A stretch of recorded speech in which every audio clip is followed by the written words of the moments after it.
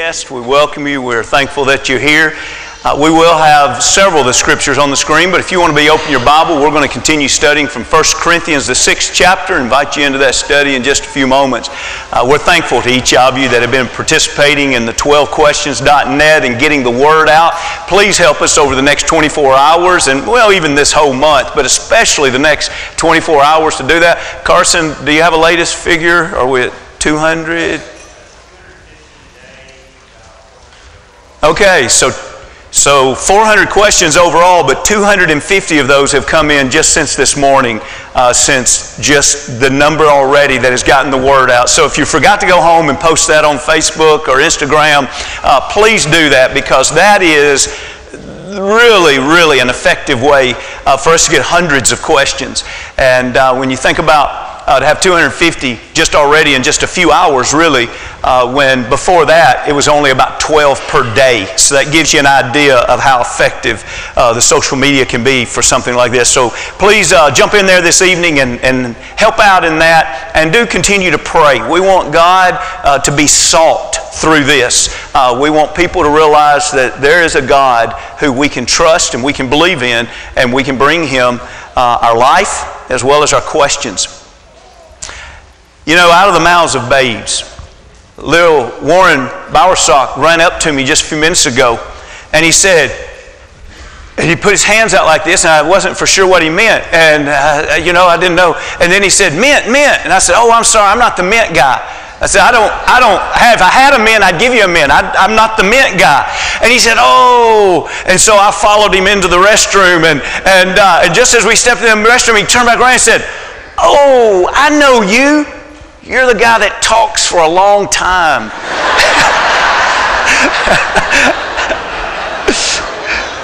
Yeah, that's me. All right. But tonight, since we're going to honor our college graduates, and congratulations to you guys, we're thankful for your accomplishments, and we really do want to rejoice with you.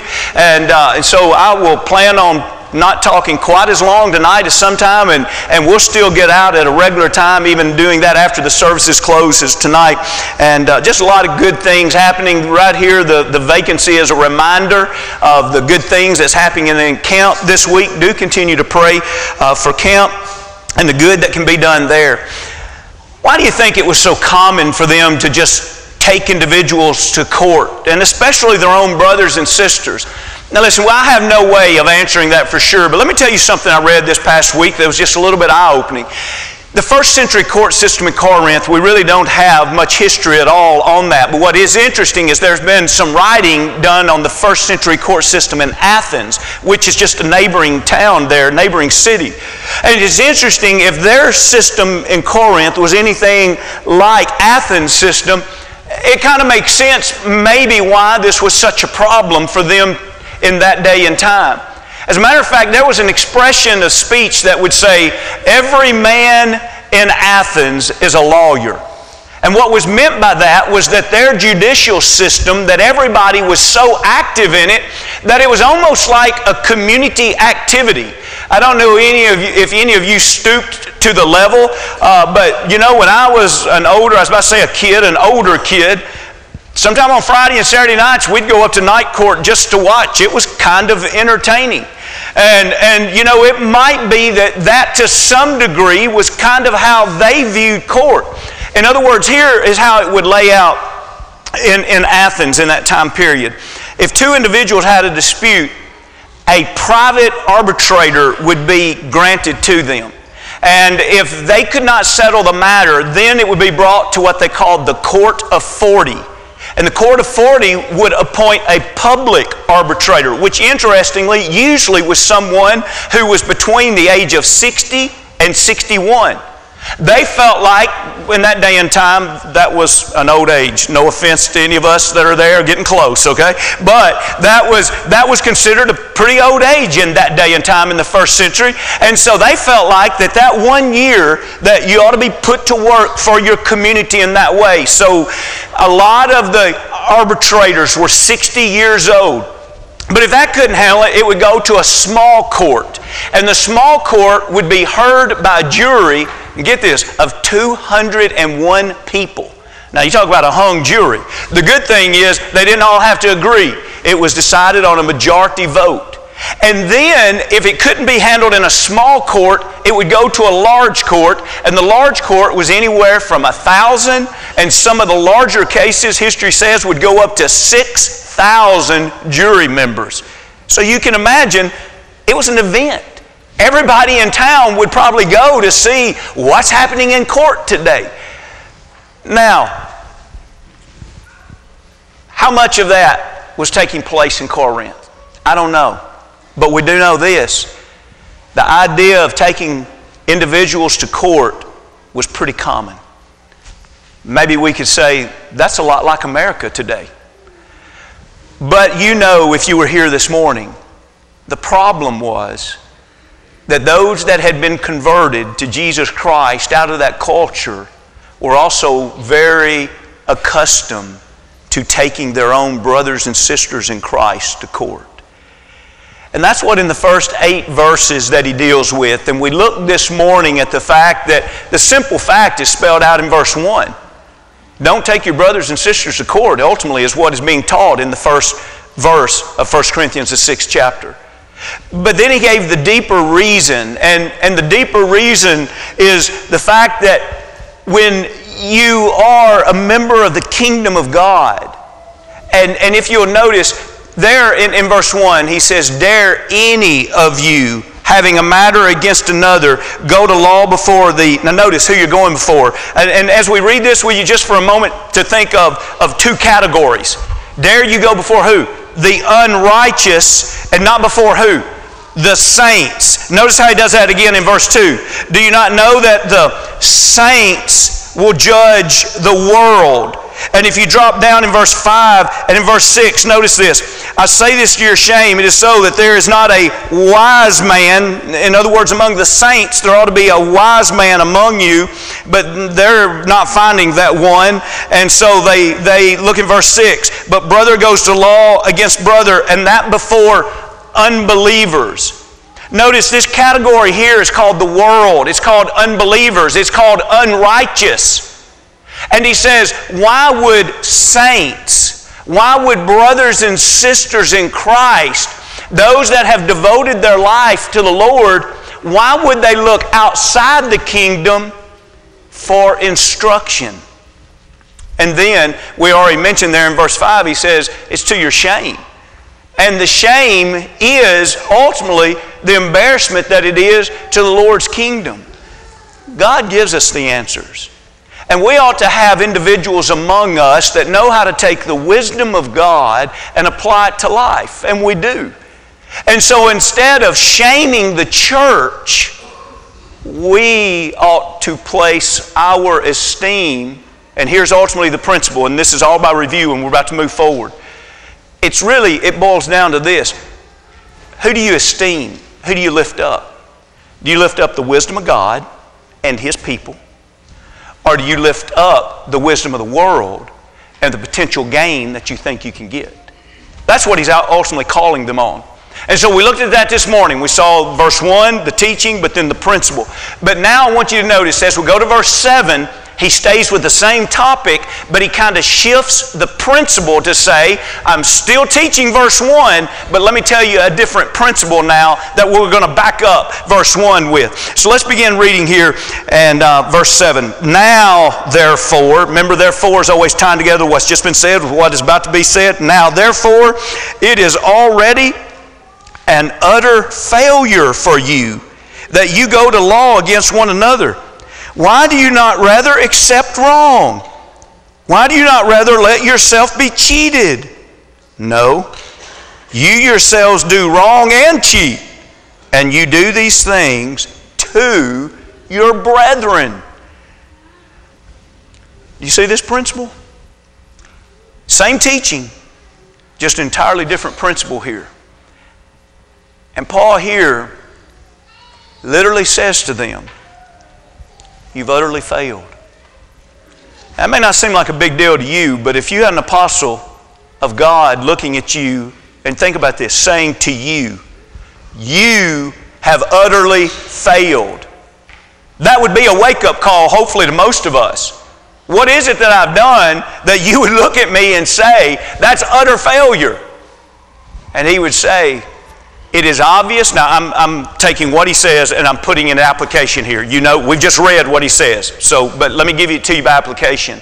By application, what he's saying is, you could have held up and esteemed the church, in other words, saved the church from embarrassment, by you yourself suffering defraud. But instead, you wanted to demand your rights. And you wanted to reach out there and get everything you could get. And so you lifted up yourself, but you shamed the church. So someone says, whoa, whoa, whoa. You mean to tell me that in order to lift up and esteem the church, you expect me to suffer loss? Well, let's look at it again. It's right there on the screen. Let's look at it again. Notice what he says after they've utterly failed in verse 7. There's an end of a sentence, and look at the next two questions. Why do you not rather accept wrong, and why do you not rather let yourselves be cheated? Brethren, those are challenging questions when it comes down to the fact that you and I would be the one wronged. Oh, it's a great principle to look at when it's not affecting us. How much does the church mean to you? Oh, I would suffer great loss personally if I could just save embarrassment of the church. Do we believe that when the great loss is being suffered? In other words, notice what he says. Receive wrong. Any of you that have played football, you know what it is to be a receiver. The very idea is the ball is coming through the air and you are going to take it into your possession. That's the idea of a receiver. He says, I want you, whenever the opportunity is for you to be wronged, but yet receiving that wrong would save embarrassment of the church, he says, I want you to receive the wrong. And he then says it in other words, but it's the same thing. He says, when you would say, oh, but this person is a brother in Christ and they're cheating me, he says, I want you to be cheated. Now, I do want you to note this. This is important. I believe we have a step 1 and step 2 process here in the way that it's written chronologically. In other words, what we studied this morning obviously came first. So what's the first step? When we feel like a brother or a sister is cheating us or taking advantage of us, the first step is, I'm not going to go to a court system out in the world. I'm going to find someone who is wise among us, and perhaps they can settle this in such a way that I won't be defrauded, that I won't be cheated. Because listen, it's not good for the brother or sister to defraud us because now they have started down a wrong path. So how wonderful would it be if we could find someone wise among us that could save them from doing the wrong and us from being wrong. But see, now we've gone to a second step. It's almost as if Paul says, now when you try that, and yet the brother or sister is not willing to work with the one in the church that is wise, he says, be cheated. Suffer the wrong. I'd like to invite you, and you know this is hard for me to do, but I'm telling you, I'm going to do it, okay? I want to invite you through 3 passages, and we don't have time to elaborate on them, but I want you to evaluate you, and I'll evaluate me. And how could we ever have this attitude that says, I am willing to be cheated if it will lift up the glory of the church? Well, we'd have to have first a heart like our Father. Turn, if you will, to Matthew the 5th chapter. Matthew the 5th chapter, I want you to see where we're going. And Matthew 5 and verse 48 is where we're going to end. Matthew 5 and 48. We don't have slides for this, so if you have your Bible, take one out of the pew there. It's on page 853 in the Pew Bible. And this is where we're going in this text. Look at the 5th chapter in verse 48. Therefore, in other words, he's saying, if you do everything I've just taught here in the Sermon on the Mount, the last paragraph, therefore you shall be perfect just as your Father in heaven is perfect. In other words, we're about to read some things that Jesus gets to this point in the sermon. He teaches these things, and we would throw up our hands and say, why would anybody do that? And he will say, the reason you do it is so that you can be like your Father. Now keep in mind, back to the 2 categories here, be like the saints, people that are sanctified, set apart into the kingdom, or you can be like the world. If you want to be like the world, what we're about to read will make no sense. If you want to be like the Father, it's going to be very different from the world. It's going to be set apart from the world. I want to start with one verse and then we're going to back up, but just because it's so appropriate. Look at verse 40. Think about what we just left in 1 Corinthians 6, and now let's go to Matthew 5 and verse 40. If anyone wants to sue you and take away your tunic, let him have your cloak also. Who would do that? Well, someone that wants to be like their Heavenly Father, not like the world. Someone that wants to save embarrassment of the church, where a brother and a sister is about to take advantage of them and it can't be settled, and you say, well, what do I do? Don't embarrass the church. By the way, if you were here last Sunday, it's the same principle in a sense as what we studied last week in 1 Corinthians 5, that we have a great responsibility to a cause that's greater than any of us individually. A little leaven leavens the whole lump. What about when one member brings in sin and refuses to repent of it? Do we just let it infester the whole church? No. He says, the whole church is more important than that one individual. You set them apart. You love them. You hope that they come back. But that's just how important the church is. Well, here's kind of just the opposite. You're the one, and you haven't done anything wrong, perhaps, and yet somebody's taking advantage of you. What are you going to do? He says, whatever you do, don't react to it in such a way that it shames the church.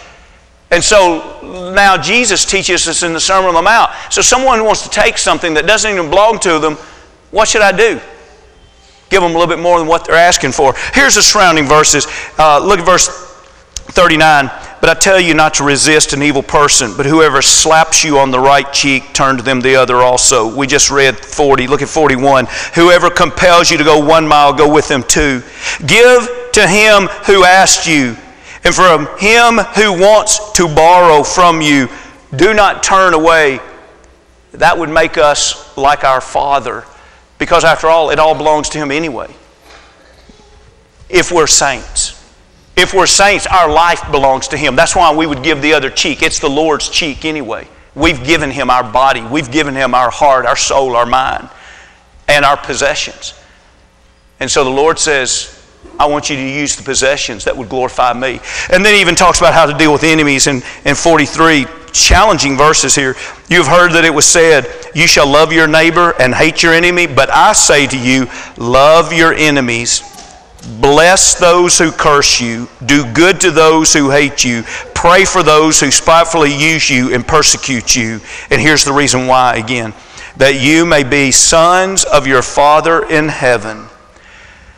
Turn with me if you will, and let's look at another reason why we would be different. Colossians, the 3rd chapter. We studied this earlier this year when we were looking at kingdom living out of a study through Colossians. So we see from Matthew that we would do things very different from the world because we want to be like the Father. And so what we're seeing here is it goes completely against that attitude where it's my right. And I'm going to demand that I stand up and I get my way and I protect my life and my things. And it's just interesting that all that is not at all what the Lord is calling us to be. The Lord is saying, I want you to look. And I want you to see what I'm like. And make sure that you react to things based on the way I am, because it's real easy instead to have a carnal nature and react to things based upon how the world is. Again, that's why we see the word saint several times in 1 Corinthians 6. I have no doubt in my mind. He could have called them many things. Why did He call them saint? Because they have been set apart from the world, but yet they were going back to the world to get wisdom in their decision making in courts. And He's saying, saints means you've been set apart. Don't go back to what you left. All right, so what about forgiveness? How can we deal with this? Look, if you will, in Colossians 3rd chapter and verse 12. Therefore, as the elect of God, holy, that's also the same word as saint or sanctified. Elect of God, holy and beloved, put on tender mercies, kindness, humility, meekness, long-suffering. Now notice especially this. Bearing with one another and forgiving one another. If anyone has a complaint against another, take them to court. Doesn't say that, does it? If anyone has a complaint against another, even as Christ forgave you, so you also must do. So back in the Sermon on the Mount, He says, I'm asking you to do these things that you'd never do in the world because I'm asking you to be like your Father. And now Paul writes Colossians, and he says, look, you're going to have complaints against each other. Becoming a Christian, as we talked about this morning, and we've been talking about for a few weeks, becoming a Christian doesn't mean your problems are washed away. Becoming a Christian teaches us how to deal with problems. And he says, so what's going to happen is you're going to become a Christian, and you're going to have complaints against each other. And instead of demanding, I'm going to put that brother in his place. And then we start reasoning. Well, if I don't, he's just going to keep doing it to other people. And God doesn't expect me to be a rug and be walked on. I'm going to put him in his place. He says, I'd rather you be more like your elder brother. You got to complain against your brother? Instead of taking him to court, instead of making him pay what he ought to pay for his sins, how about you do like Jesus? Forgive him. What a challenge. And the challenge, as you know, it's a challenge because there's nothing within our fleshly nature that would long to do that. Only if we lived as sanctified people. In our closing passage, Romans the 12th chapter. Romans the 12th chapter. Oh, there's so much, you know. We could literally just read this whole chapter, but let's just scan a few of the latter verses here. He expects us in 10 to be kindly affectionate to one another with brotherly love and honor. Why do you think, though he says giving preference to one another? It's so easy to put ourselves above others. He says don't do that. Now skip down and notice what he says in verse 14. Bless those who persecute you. Bless and do not curse. Brethren, why does the Lord speak so oftentimes about our willingness to suffer? I need to stop and think about that. And I don't mean just right now at this moment. I'm talking about when you're going to work tomorrow, when you're laying down tonight and you're about to say your prayers. Stop and ask yourself, do I grasp the idea that to be a saint is saying, Lord, I am willing to suffer to make sure you and your ways are exalted. So if me forgiving someone means I just take and receive the wrong, I'll be cheated. I'll receive the wrong. You know it's going to cost you a lot of money. Which do you want? You want the blessings of God? Or do you want the money you can get from a court system? Ultimately, that's what it boils down to. I hope all of us here are wise enough to know that there is no victory in a courtroom that is greater than being able to say, I am a faithful child of God. I walk with Him. I am sanctified. I used to walk like that. I don't walk like that anymore. I value this life with the King. His wisdom, what we studied this morning, not the world's wisdom. And tonight, the church, not me, the church. If I have to suffer for the church to receive glory, I'll suffer for the church to receive glory. Jesus did. That's literally how the church was established, was that Jesus suffered. So let's read these and then we close. Verse 17, Romans 12. Repay no one evil for evil. Have regard for good things in the sight of all men. If it be possible, as much as depends upon you, live peaceably with all men.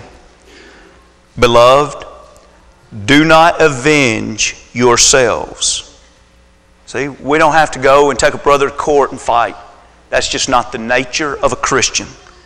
But rather give place to wrath, for it's written, vengeance is mine, I will repay, says the Lord. Therefore, if your enemy is hungry, feed him. If he's thirsty, give him drink. For in so doing, you will heap coals of fire on his head. Do not be overcome by evil, but overcome evil with good. That last verse could also be the summary after 1 Corinthians 6, 1 through 8. That could be the close of that. Brothers, you're taking your brothers to court.